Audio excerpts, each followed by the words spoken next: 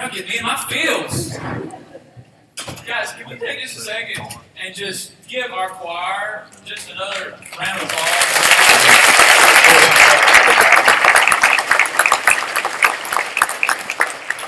I sat and I got to watch, and I can't see all of you guys because I'm up here, but I literally sat there just a moment ago and I watched the brokenness and the joy just being shouted out from our choir. Is that not encouraging this morning?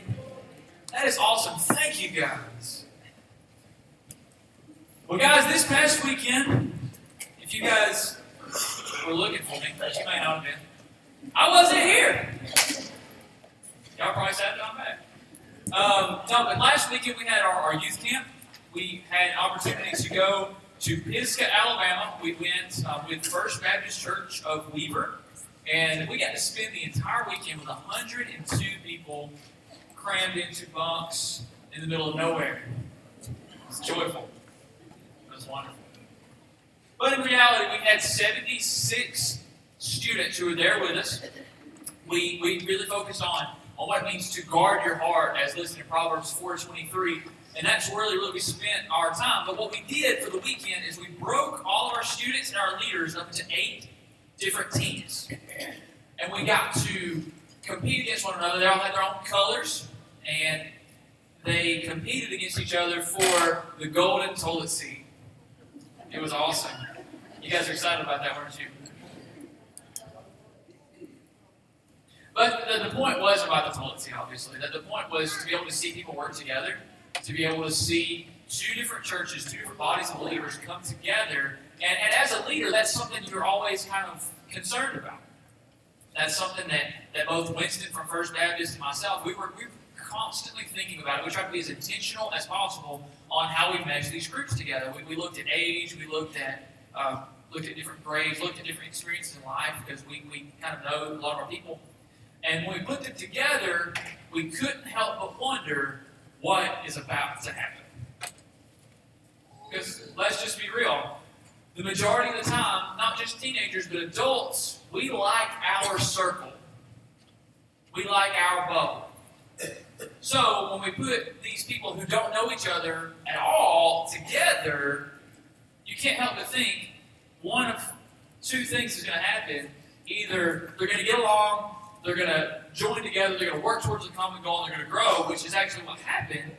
Or you're going to see not 8 teams, you're going to see 16 teams clicked off by their respective churches.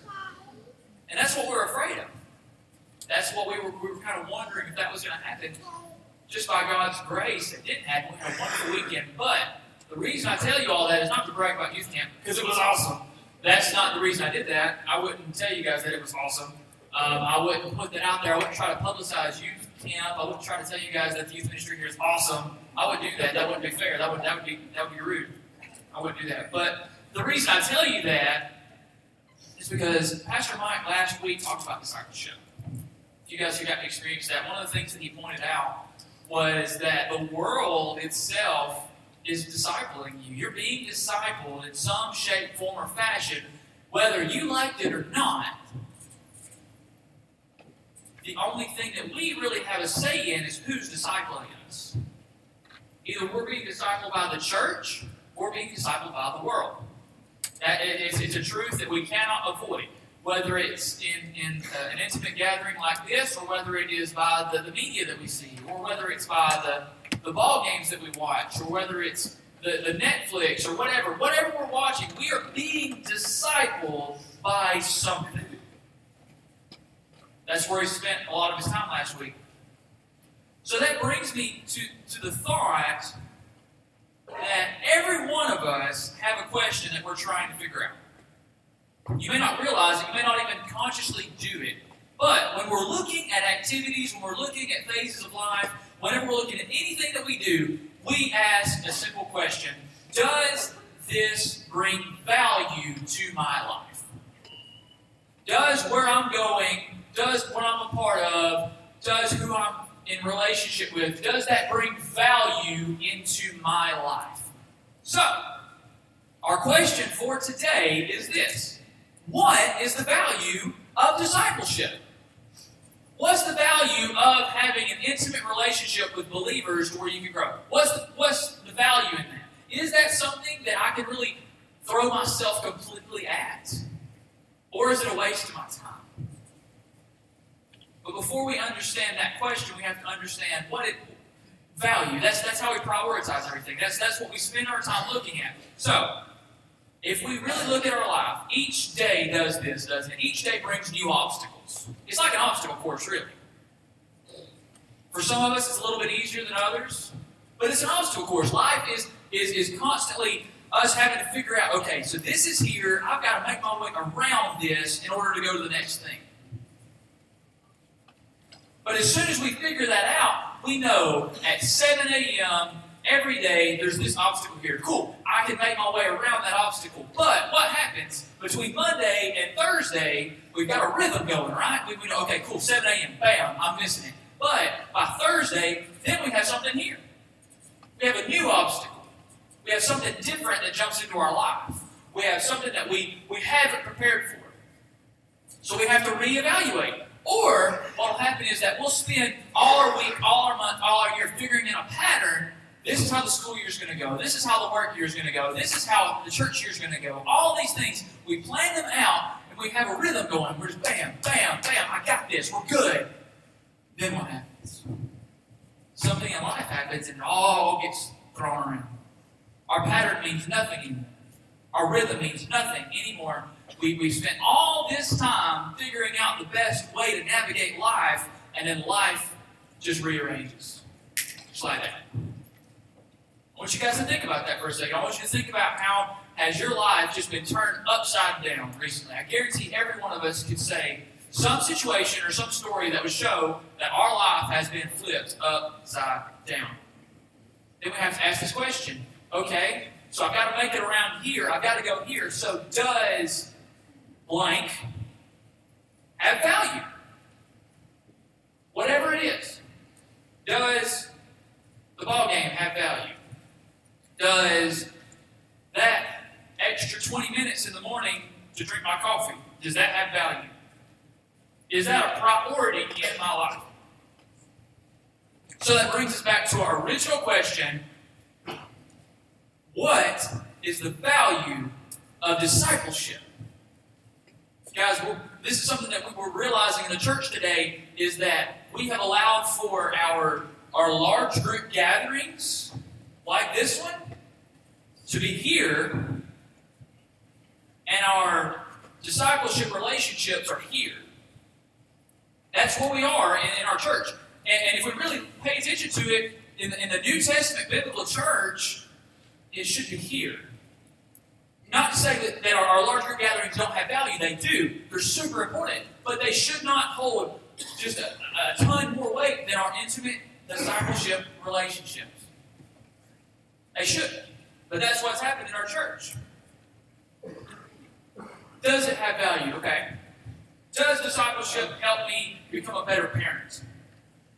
That's a question we have to ask ourselves. Does discipleship help me become a better spouse?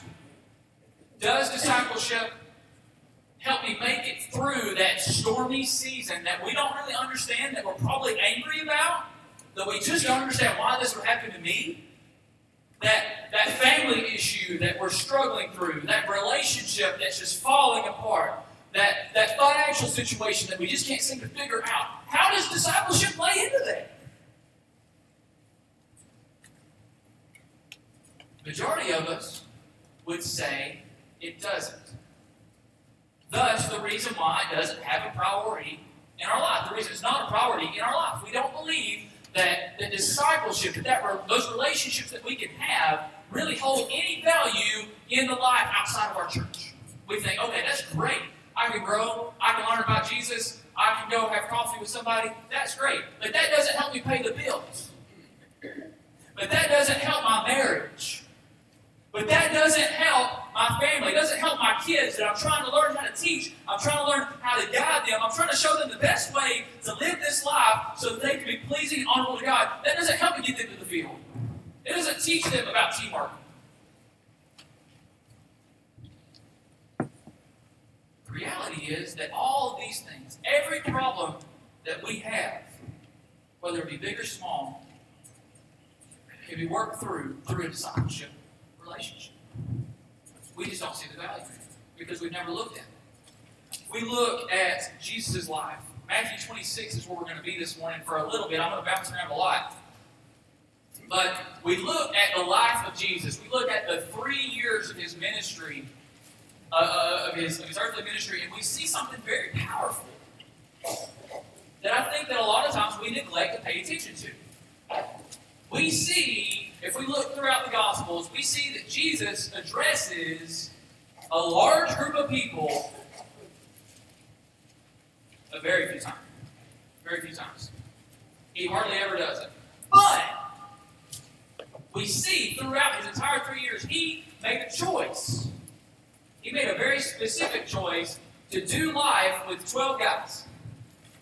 To do life with 12 guys. They were there, they saw everything about him. But what we end up seeing, even more so than that, when we go to Matthew 26, is that this is the part of Jesus' life where he is the most broken. This is the point in Jesus' life where he knows what's about to come.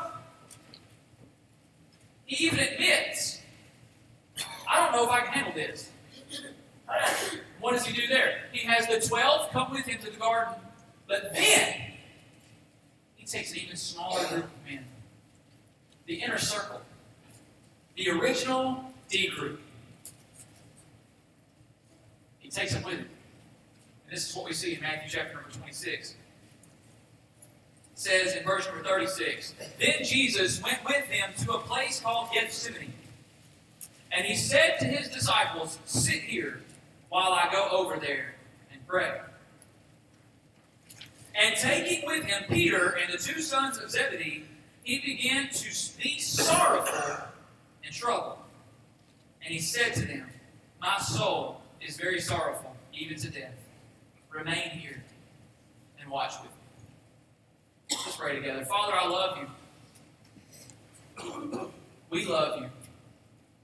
And we just ask this morning that you will help us to see the necessity of doing life together, the necessity of intimate relationships, and the roles that they can play in our lives. So that we won't blindly say we want to be disciples, but that we will be equipped in such a way to do so. Father, we love you. We pray in Jesus' name. Amen. Guys, we look here and we see a brokenness. We see a sorrow that is in Jesus that we really haven't seen a lot before. I remember specifically when Passion came out. Everybody remember when Passion of Christ came out? That was rough. I was young, but I remember going to the movie theater and watching it with my dad. And I remember looking at my dad as he sat in the chair. And I remember watching, and I became abrasive because he's sitting there and he's rocking back and forth. During that scene, whenever they're beating Jesus, he's rocking back and forth. And he's got his hands and he's just gripping on just as tight as he can. I can just see it in him. I see everything about who he is coming out. The anger that's coming in him. He wants to go to war. And I'm sure that's how a lot of us felt. It was hard. It was difficult. For those of us who have a little bit more of a spiritual experience than other people, it was probably convicting. Because really, it's one of the most accurate depictions of what Jesus would have gone through. Probably not exactly, but it's pretty rough. And I remember as a boy looking and thinking to myself, man, how can someone go through this? How? I don't understand it. I was so young, I don't even know that I had accepted Jesus yet at that point. But I remember watching it, and I remember thinking to myself, this is awful. But now as an adult, I look back on that scene. And you know what I see in that scene? I see hope. I see hope. Not because of the general way that we look at it. We know that he goes and he's crucified, that he dies, and that on the third day he comes back. That's exactly where our hope should lie. But that's not that point for me. This is the point for me where I find hope in that scene. It shows me he was just like me. It shows me that he led. it shows me that he cried. It shows me that he was upset. He was confused. He was human.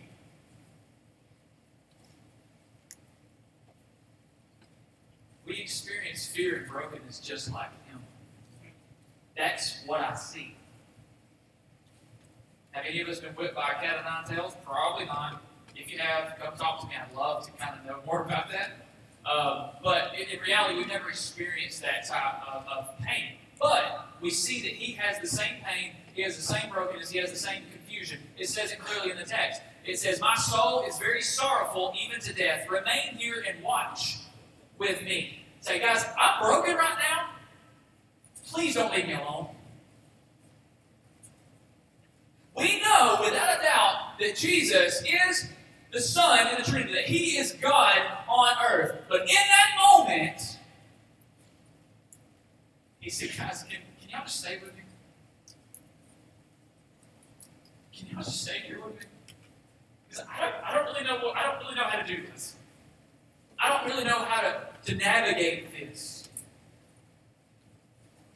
So whenever we look at it and we say, okay, I'm broken like that.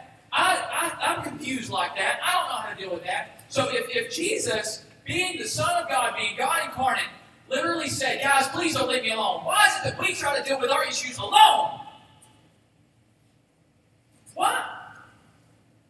We have the body of Christ. We have a perfect example of who Jesus is and who he was, and he didn't even try to do it alone. So why are we trying to fix our marriage by ourselves? Why are we trying to fix our finances by ourselves? Why are we trying to shepherd our children by ourselves? Why are we trying to overcome addiction by ourselves? Why are we trying to pull ourselves out of that sinfulness that is back here in the closet, in the back room of our homes by ourselves? Because we're ashamed. I want to tell you this morning, don't be ashamed. Don't be ashamed. Don't allow for that to stay inside of you. You say, okay, that's great. That's wonderful. What does that even mean? Like, you keep talking about discipleship. You keep talking about all these things. I hear that all the time. Discipleship, discipleship, discipleship. What does that even look like? Well, Jesus surrounded himself with a small group of people intentionally. He did life with them for 3 years. But this is the thing we have to be willing to do if we enter into one of these relationships, or some of these relationships. We have to be vulnerable. We don't like that. Us Southern folk, we're hospitable, but we're not vulnerable. We know how to figure this out. If it's broke, give me some duct tape. I can fix it. See who I am. We don't like being vulnerable. But this is another thing. We don't like surrender. We'll fight tooth and nail to the last breath. We don't like to surrender. That's not who we are. We have to be willing to be vulnerable and surrender. We see this in Matthew 26, but we also go forth, and these are the 3 relationships that we're going to talk about today, guys. Now, if you write anything down, write these 3 down. This is kind of the core of what discipleship looks like. We need to have 3 types of relationships this morning. We need to have a Paul. We need to have a Paul-type relationship. We need to have a Barnabas. We need to have a Barnabas-type relationship. And then we need to have a Timothy. So we need to have a Paul, a Barnabas, and a Timothy. Great. 3 biblical names, good dudes. Why do I need to look like them? This is why. We look at the first relationship, the Paul-type relationship. This, in our group of people, these are the 3 types of people that we need to have. These are just the examples that we see in Scripture, and they're very clear. The Paul relationship. This is the growth relationship. This is the growth relationship. This is that person who's your mentor.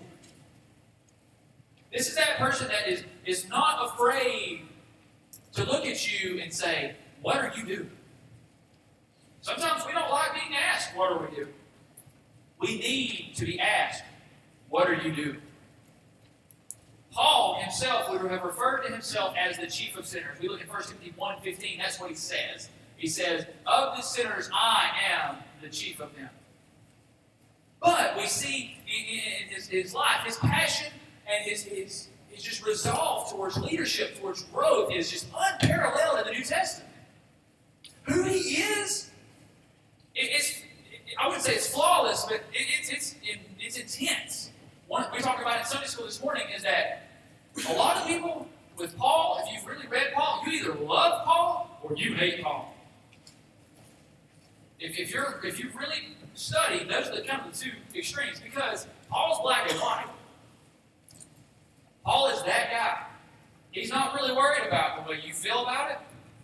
He's not really worried about if it's going to hurt your feelings. He's worried about the kingdom. We see that super clearly. We even see it. I love this. In Philippians 1, 12 through 14, this is what he says. This is intense. I love it.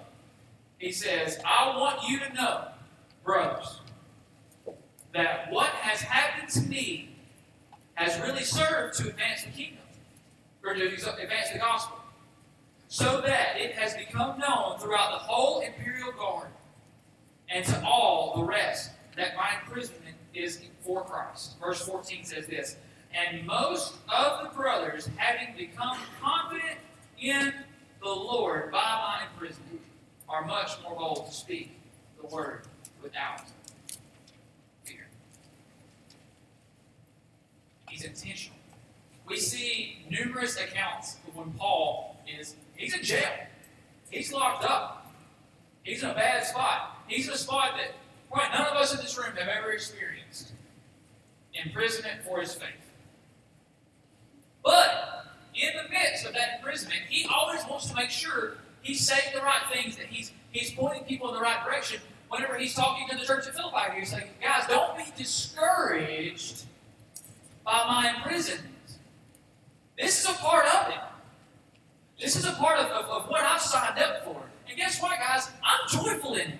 Because while I'm here, I'm getting to reach out to the guards. I'm reaching out to the prisoners. I'm here and I'm being intentional. So don't allow for my burden to weigh you down. But be encouraged. We've all got a Paul. Or we all should have been Paul. We need someone who will hold us accountable when we're doing things that are dumb. Let's just be real about it. The second relationship that we look at is a Barnabas type relationship. This is our encouragement relationship. It's our encouraging relationship. Barnabas, if you look at the Greek, his name literally means the son of encouragement or the son of comforts. That's who Barnabas is. The cool thing about Barnabas, though, is we really don't know a ton about Barnabas, but we know enough. We see him kind of in the background in a lot of situations. And a lot of people would even say that he was below Paul. But that's the relationship we need. If he was not below Paul, he was walking through life with Paul.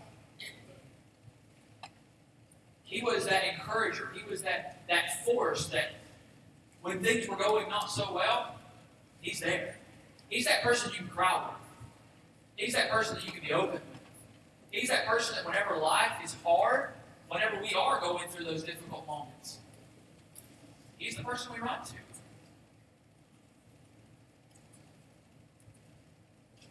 Acts 4, 34 through 37 says this.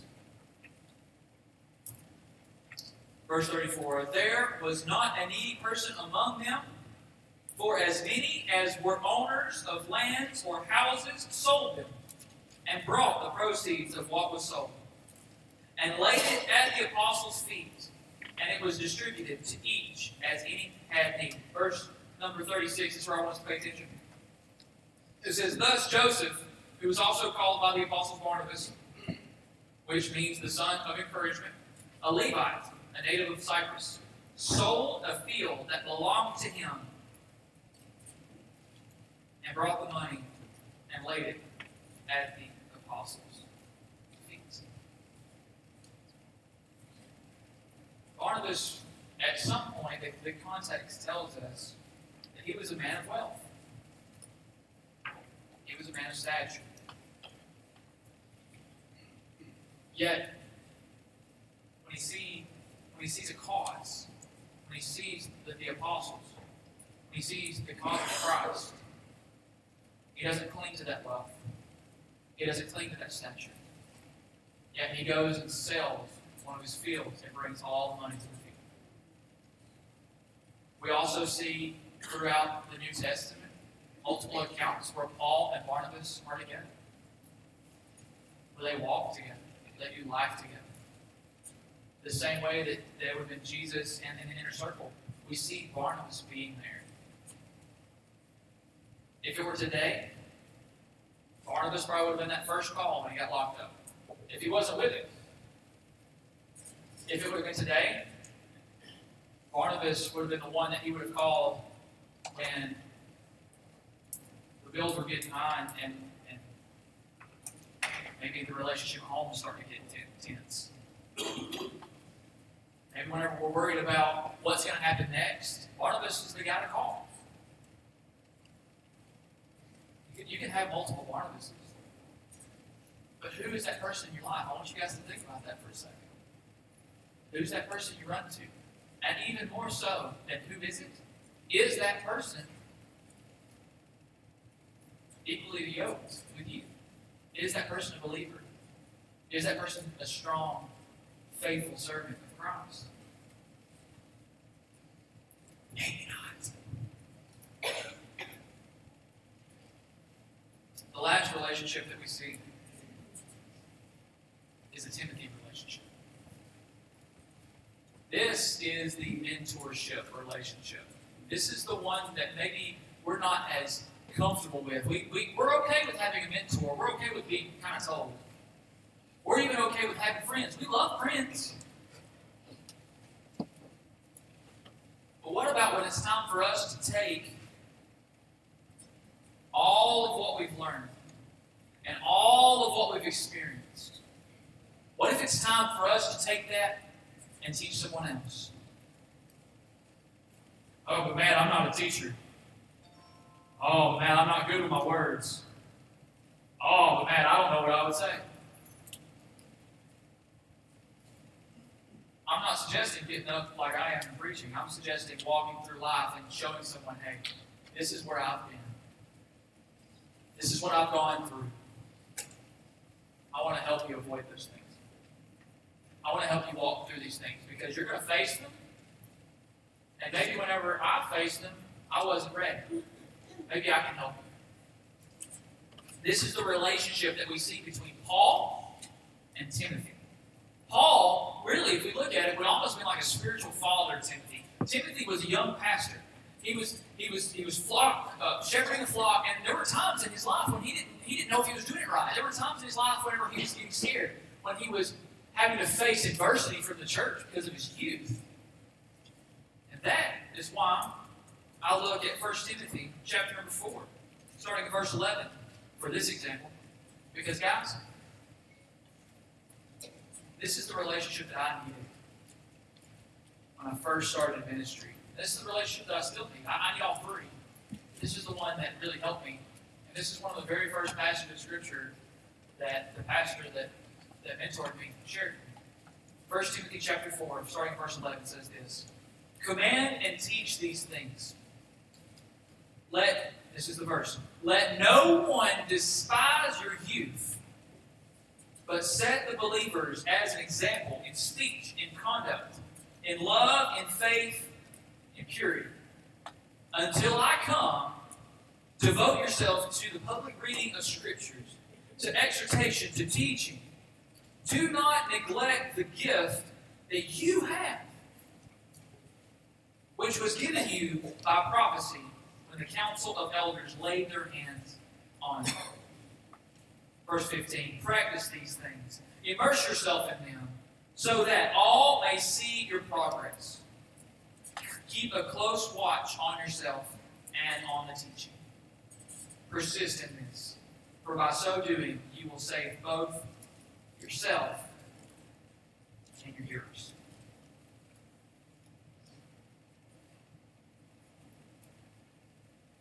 Do you guys have these people in your life today? It's not super fiery.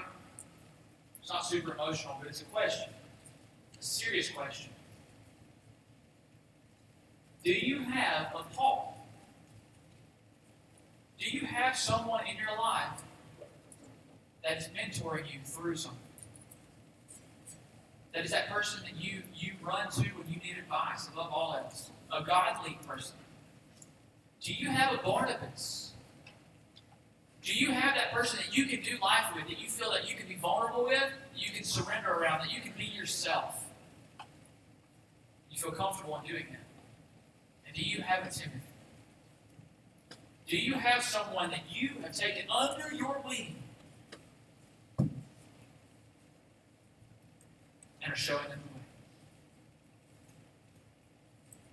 Guys, one of the things that I do want to point out is that these 3 relationships are not suggested relationships, but these are mandated relationships. These are the type of relationships that can allow for us to make it through life in a whole lot better shape than without them. That thing that's going on at home, that thing that you're holding inside of you, that thing that eventually is going to explode and it's going to cause so much more damage than it ever would have if you'd have got it out earlier. That's what discipleship is for. Do you have these people that when you are broken, which for me is a lot.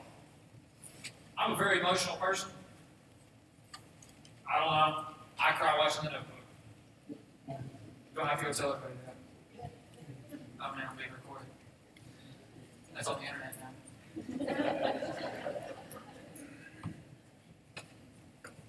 Whatever. But I'm an emotional person. I need those people in my life. And whether you're an emotional person or whether you are not, you still need it. So I go back to our original question. What is the value of discipleship?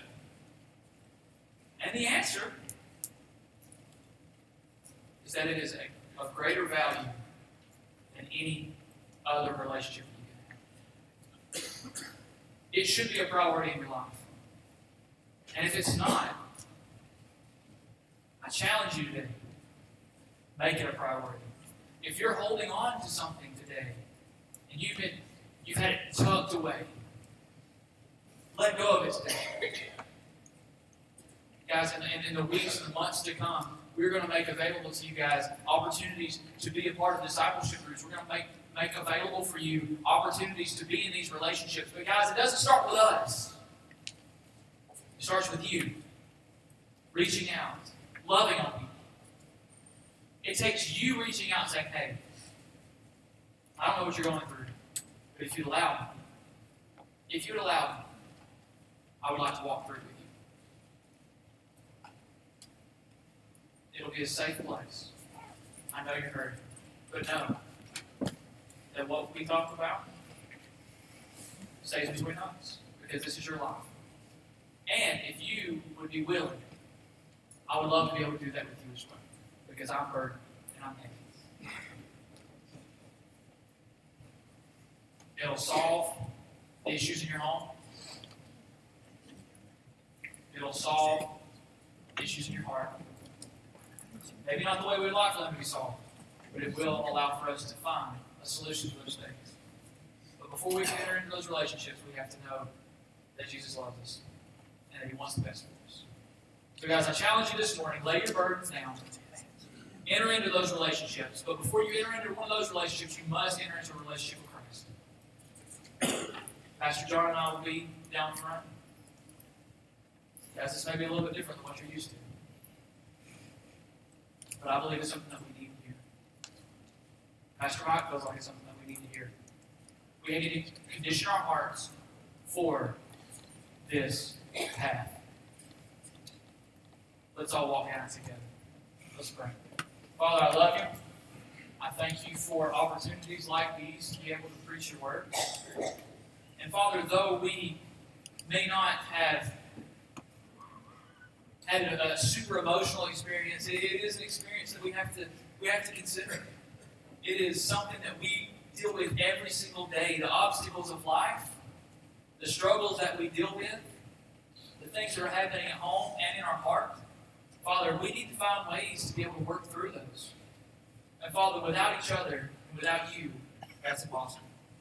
So Father, my prayer this morning is that those who are here that have hardened hearts, those who are here that are hiding away a burden deep, deep within themselves, I pray that they will come, that they'll lay it here, that they'll leave it here, and that from today forward, they'll surrender.